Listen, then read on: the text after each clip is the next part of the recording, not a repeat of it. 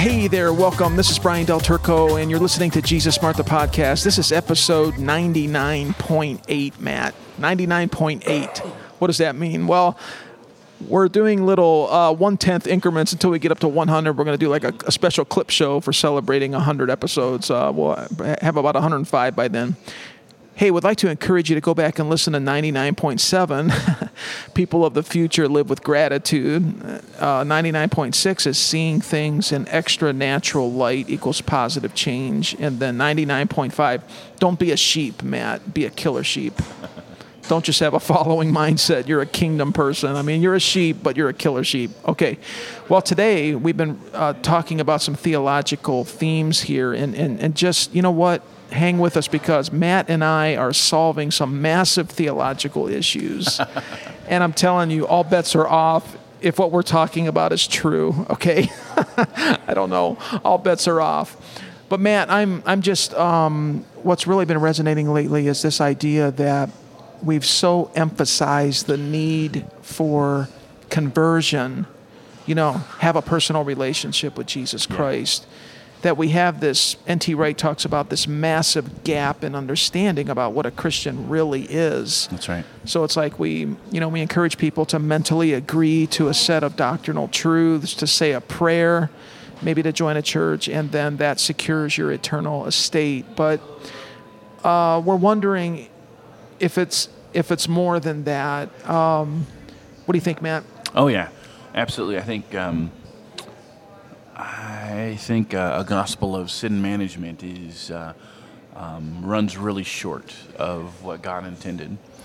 I'm taking some classes right now. Yeah, counseling. Doing some exploring different philosophies and theologies of counseling. Okay. And it strikes me that all these different models, the majority of them, or a good majority of them, don't want to deal with the past at all. And they want to meet basic, needs so that people can climb Maslow's, hierarchy of and it's sin to become fully human and all of this. Fully self-actualized, right? Fully human, yeah. But it's fascinating. They want to do so without dealing with the past. What do you mean, like mistakes or shame or regrets, sin? They probably don't want to talk too much about sin as such. They really don't. They really don't. They, if you have a violation of your values, they encourage you to going forward to align your behavior with your values, but they really don't have anything for the past. Okay. The gospel, though, and this is what's really cool about the gospel. Okay. Is that the gospel is holistic. It deals with everything. It deals with the fact that because we start off estranged from God, distant from God, because of our sin, the gospel says there's an answer for that. So the gospel can go back and it offers forgiveness. Absolutely. It offers redemption, That's right. which means to be purchased back. It can That's right. restore our past. And you're saying that That's right.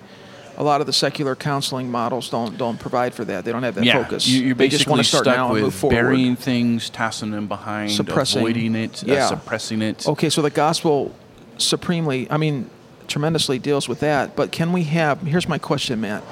Can we have a communication of the gospel that looks back and takes care of that, gets a person to believe some things, say the prayer, get forgiven, and then go to heaven someday and not fully equip them for now? Is that possible? Oh, yeah, totally. And the beautiful thing about it is if we allow the gospel to be holistic, then the source of the sense of gratitude and freedom and joy and empowerment a person experiences once those sin and shame and mistakes are covered, right? Paul says, why do I do the things I do? It's because of the grace of God that is within me. This notion that I'm forgiven from the past. I'm forgiven for these things.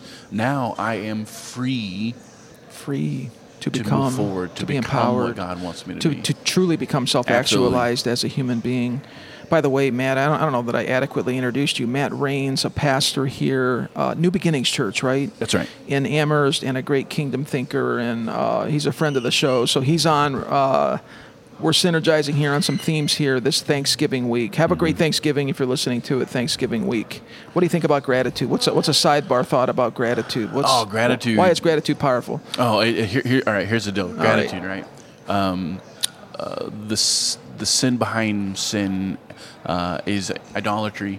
You might have another way of describing that as cosmic ingratitude, right? Cosmic ingratitude is assuming that this life is merely a matter of our strengths and our abilities. We're stardust. We're evolving. We're stardust. Yeah, it's we are all God. up to us. Yeah. And that's what it says in Romans 1. It says because they did not acknowledge That's him right. or give thanks, it created this domino effect. That's right. That really That's right. went horrendously south. Absolutely. Yeah. Absolutely. So sin and idolatry is like cosmic ingratitude. Gratitude is a recognition that everything we are, everything that has been given to us, is a gift. And here's tying it back to what we were saying just a moment ago. Here's the crazy part about it. A lot of times the gospel gets communicated in such a way is that the gift is simply you get to live without end. In other words, your sins are forgiven. To avoid you get hell. to start at the beginning, and so we're done. Right, and it's like getting a brand new pickup truck for a gift and keeping it in the garage, because you're afraid to take it out and use it for the way that trucks are supposed to be. You don't know what to do with it. Right, Yeah. right. And I think that there's a sense in which there's a lot of people today who the only thing they do with this beautiful gift of salvation is take it out of the package and put it in the garage, and they never take it out, and they never actually go on the adventure and of life. What is my calling? Yeah, absolutely. What is my vocation, if you will, That's in right. Christ? What do I do with that right now? Is it That's just right. attending church and then going to heaven someday? Wouldn't the adversary like to get us to think that way? Oh yeah. I mean, we're like a fully empowered, let's say you're an NFL, National Football League running back, and you don't know it. Yeah. You have all kinds of power and ability and skills, but somehow you're not even in the stadium. Yeah.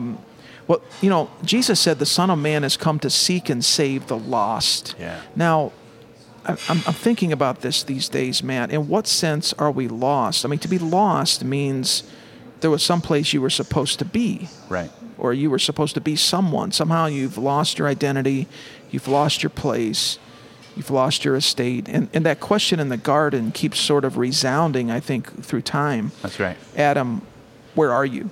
That's right.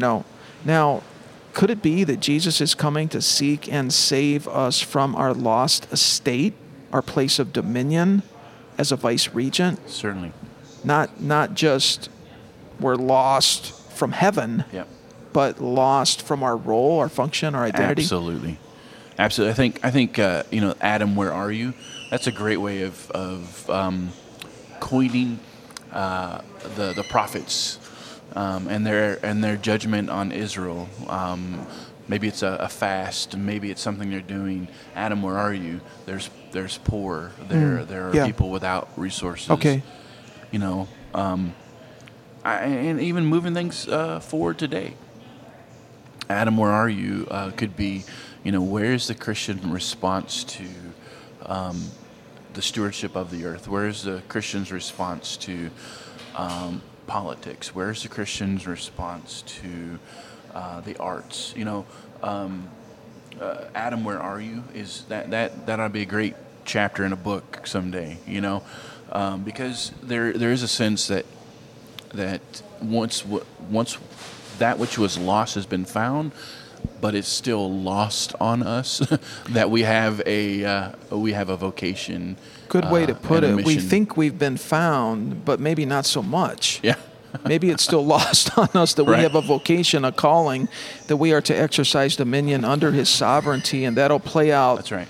uniquely with each individual based upon their identity, their gift set, whom God designed them to be, and the work that He wants them to do. But this phrase in the Garden of Eden, tend the garden, guard it, tend it, cultivate it. That's sort of a prototype picture, isn't it? Oh, yeah, totally. Of cultivating God's creation, drawing out its latent potential. Yeah. I think of a great model from the 1800s, the African-American botanist George Washington Carver. God, show me the secrets of the universe, he said. Well, so it said the Lord told him, have you considered my peanut? And he was super educated in botany, had master's level education, but he testified before Congress that it was the Holy Spirit that revealed these things to me. Wow. And he took apart the peanut, like found over 100 uses for the peanut. Wow. Same thing with the sweet potato. Right. Revolutionized Southern agriculture. But that's a really clear picture of taking aspects, facets of God's creation and, cultivating them, drawing out their latent potential. Oh, yeah. But we can do that today, right? With medicine Totally. or education or business or manufacturing or... Yeah, absolutely. Yeah. I think the world is filled, right, with with latent potential, as you're pointing out, and our job from the very beginning was to rule in this place, to bring it to its full potential. Yeah. Whether that's cultures, whether that's environments, The plant I really kingdom. feel like God Yeah. gave us this great creation and said, "Let me see what you're going to make of it." You Yeah. know? So he's the creator, Yeah. but we are the cultivator. Oh, yeah. Right? He is sovereign, but we exercise dominion. I like that. And if Yep. we're not doing that, we're not going to be happy. It's going to get kind of boring. Yep. Our religious life, it's going to get kind of boring, isn't it? It seems to Yeah. me. Is it too much to say that when we come to Jesus, that the opportunity that's before us is that we can begin to roll back the effects of the fall now? Oh yeah. Oh yeah. I think that's totally true. Does that start now, or does that start when the Lord comes again? Oh, it's starting now, right? And I don't think anyone can really argue with that, in the sense that even if you don't even look at other categories other than personal relationships, God expects us to restore the relationships in our lives and to live selfless and self-giving lives and return good for evil, to overcome evil with goodness. I mean, you hear this language. Sure. You hear this language. These are all traits of the kingdom. Yeah. Absolutely, and that that manifests itself throughout in every endeavor. I was thinking the other day, the Bible encourages us to overlook Yeah. an offense. Mm-hmm. And it just struck me. You can overlook it. You can transcend it. You can get higher. Don't get caught up in that mess. When there's an offense, a bait that That's comes right. to us, if we can actually, through God's grace, His empowerment, if we could overlook it Yeah, and just get up higher and see further, that's right. and really be able to do the stuff that matters. But what the enemy wants to do is suck us into the mire, yeah. get us down there wrangling, and Yeah, now, there's, it's really clear in Scripture that greater is He that is in us than is in this world.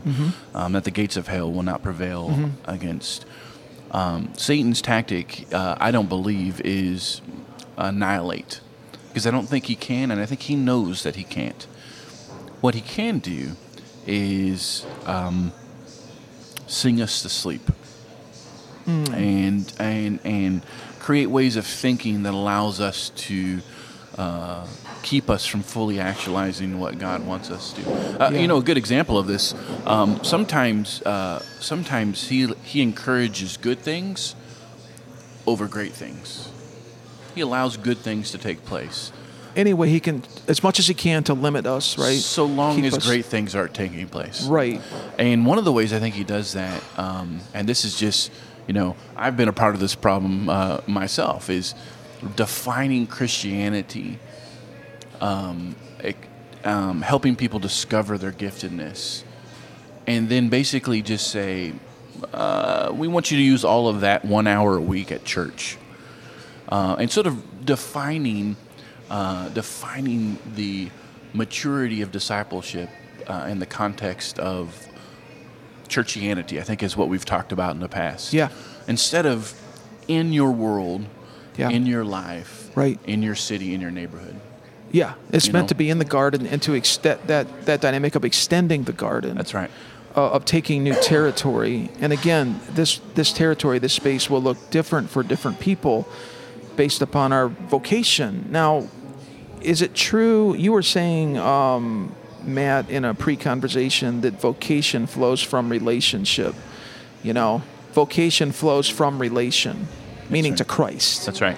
Like the cool of the day deal where Jesus is Sure. walking with us and mentoring, coaching, equipping, relating, Yeah. deepening that relationship, that connection, that Christ connection. Vocation flows from that. So if that's degraded or ruptured in the fall, That's right. our vocation goes through the floor, right? Absolutely. We lose that. It's connected to that, right? That's right. So as we come back to Christ to restore that relation, to restore that reception of coaching, mentoring, equipping, empowering, we can start getting on that continuum where we fulfill our vocation. Here's a quote from N.T. Wright. Let me get your comments on this. He says, "The dreams we have that refuse to die," and almost everybody dreams of these things, I think. Dreams of freedom and of beauty, of order and love. Dreams that we can make a real difference in the world. I mean, just think Hallmark Channel. Mm-hmm. Mm-hmm. I have a personal struggle with Hallmark in my home. I live with a lot of women, my daughters and my wife. Okay, silly joke. Okay, now make a real difference in the world. He goes on to say that these dreams come into our own when we put them within a framework of belief in a God who made the world. That's right. And is going to sort it out once and for all, and wants to involve human beings in the process. Isn't that good? Oh, yeah. It's from his book, After You Believe. Absolutely. Absolutely. I think, the relationship between the personal relationship and vocation is very significant. And I think it goes back to what you mentioned earlier, that God is creator and we are a cultivator. When we move in, right, our again, back to our original sin is thinking we can be creator. That the power, the energy, the ethos, everything that we need to be self-sustaining, protect ourselves, is all within us. And that arrogance, that egocentric view of life poisons relationships. And because because it is self-aware enough to know that it can't live up to the claim it makes, it is threatening to others and is threatened by others, and the whole system just breaks down before it ever really accomplishes anything it claims to accomplish. This is what I think takes place before the flood. There's a reason God brings the flood. We get a chance to look and see what would humanity have done had they allowed to grow according to the way they were going, and the earth ends in violence. Yeah. Right. Yeah. It's so bad it needs a reboot. Yeah.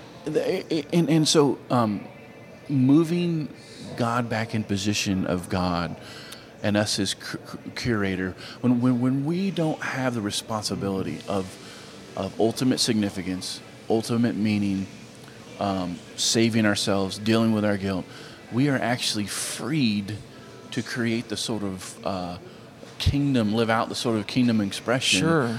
In a way that isn't egocentric, that allows, that makes room for others and their expressions. That someone said, you can get a lot done if no one really cares who gets the credit. Mm-hmm. And I guess a Christian version of that would be, we could really get a lot done if we knew God got the credit. Yeah.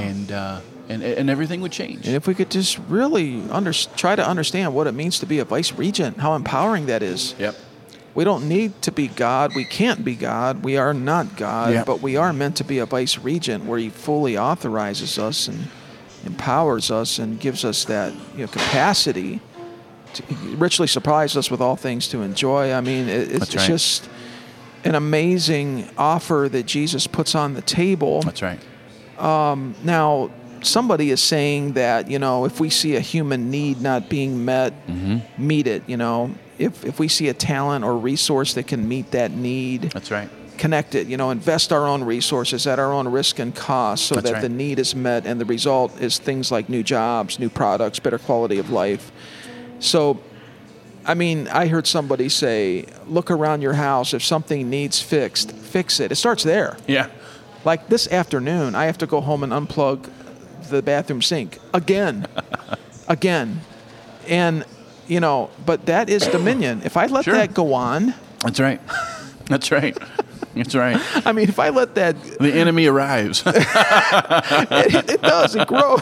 No kidding. The enemy shows up. But, if I can't exercise dominion in my home, Right.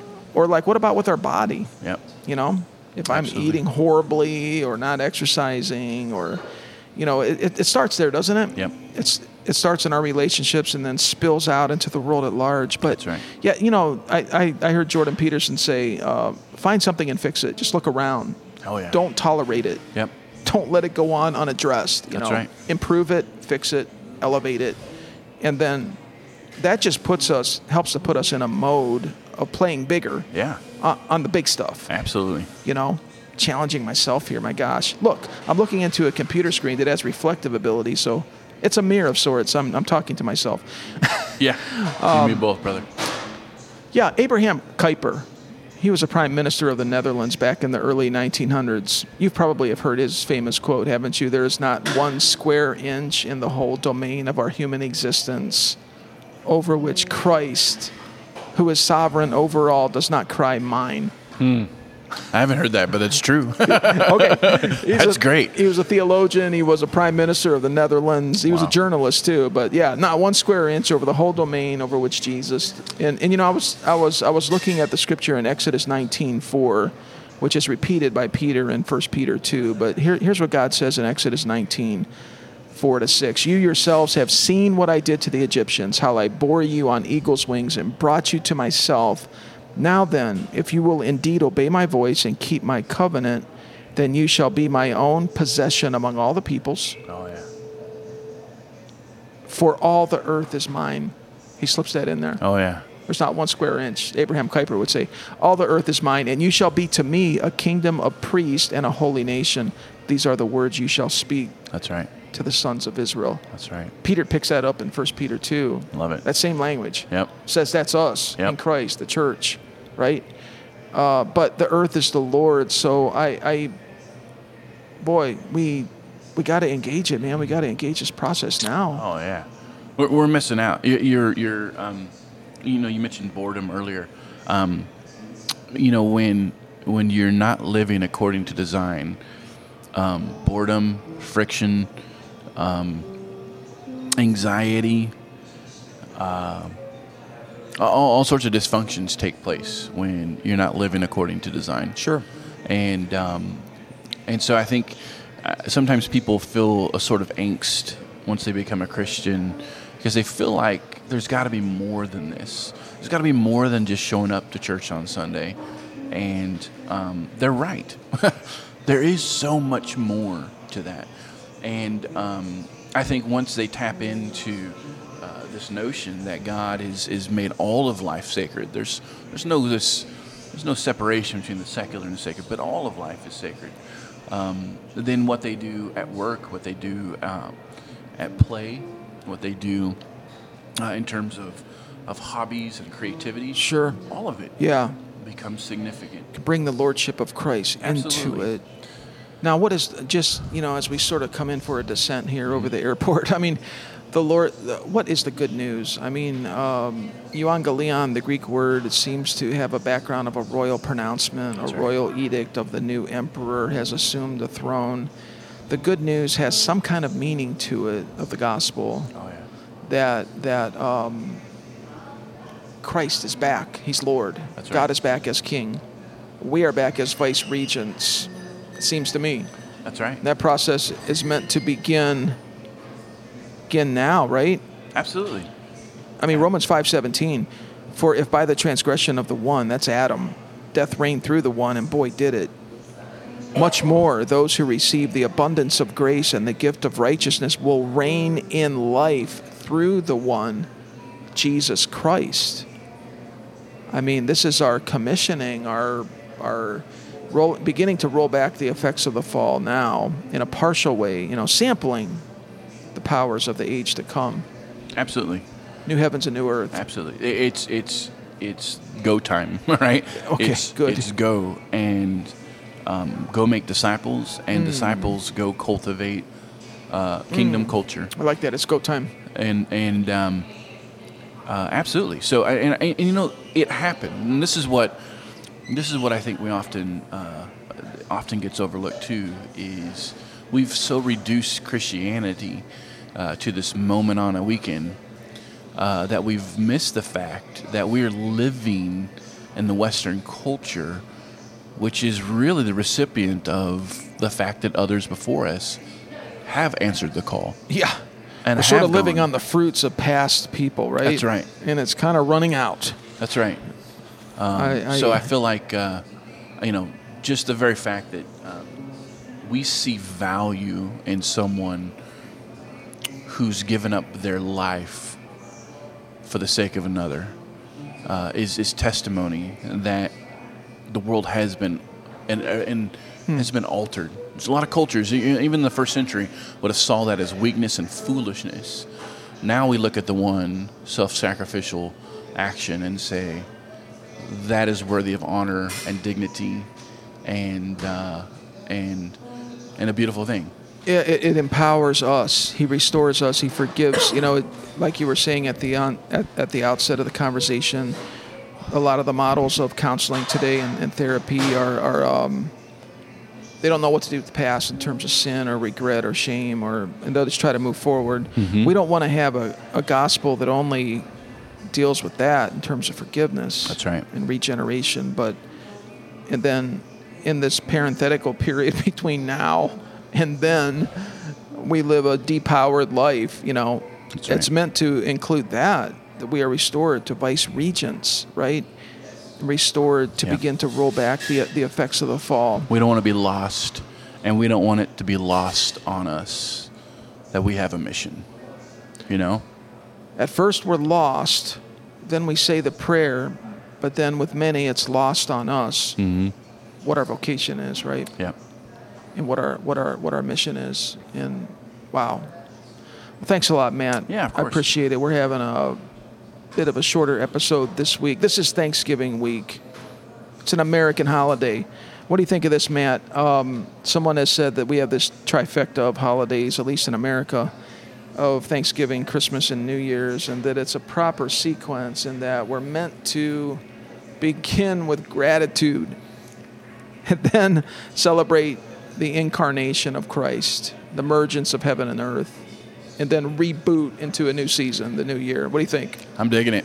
Sounds good to me. And then just when that happens, a few more months later, and we're reminded why it all counts, because there's a resurrection. Yeah, right? The whole calendar year.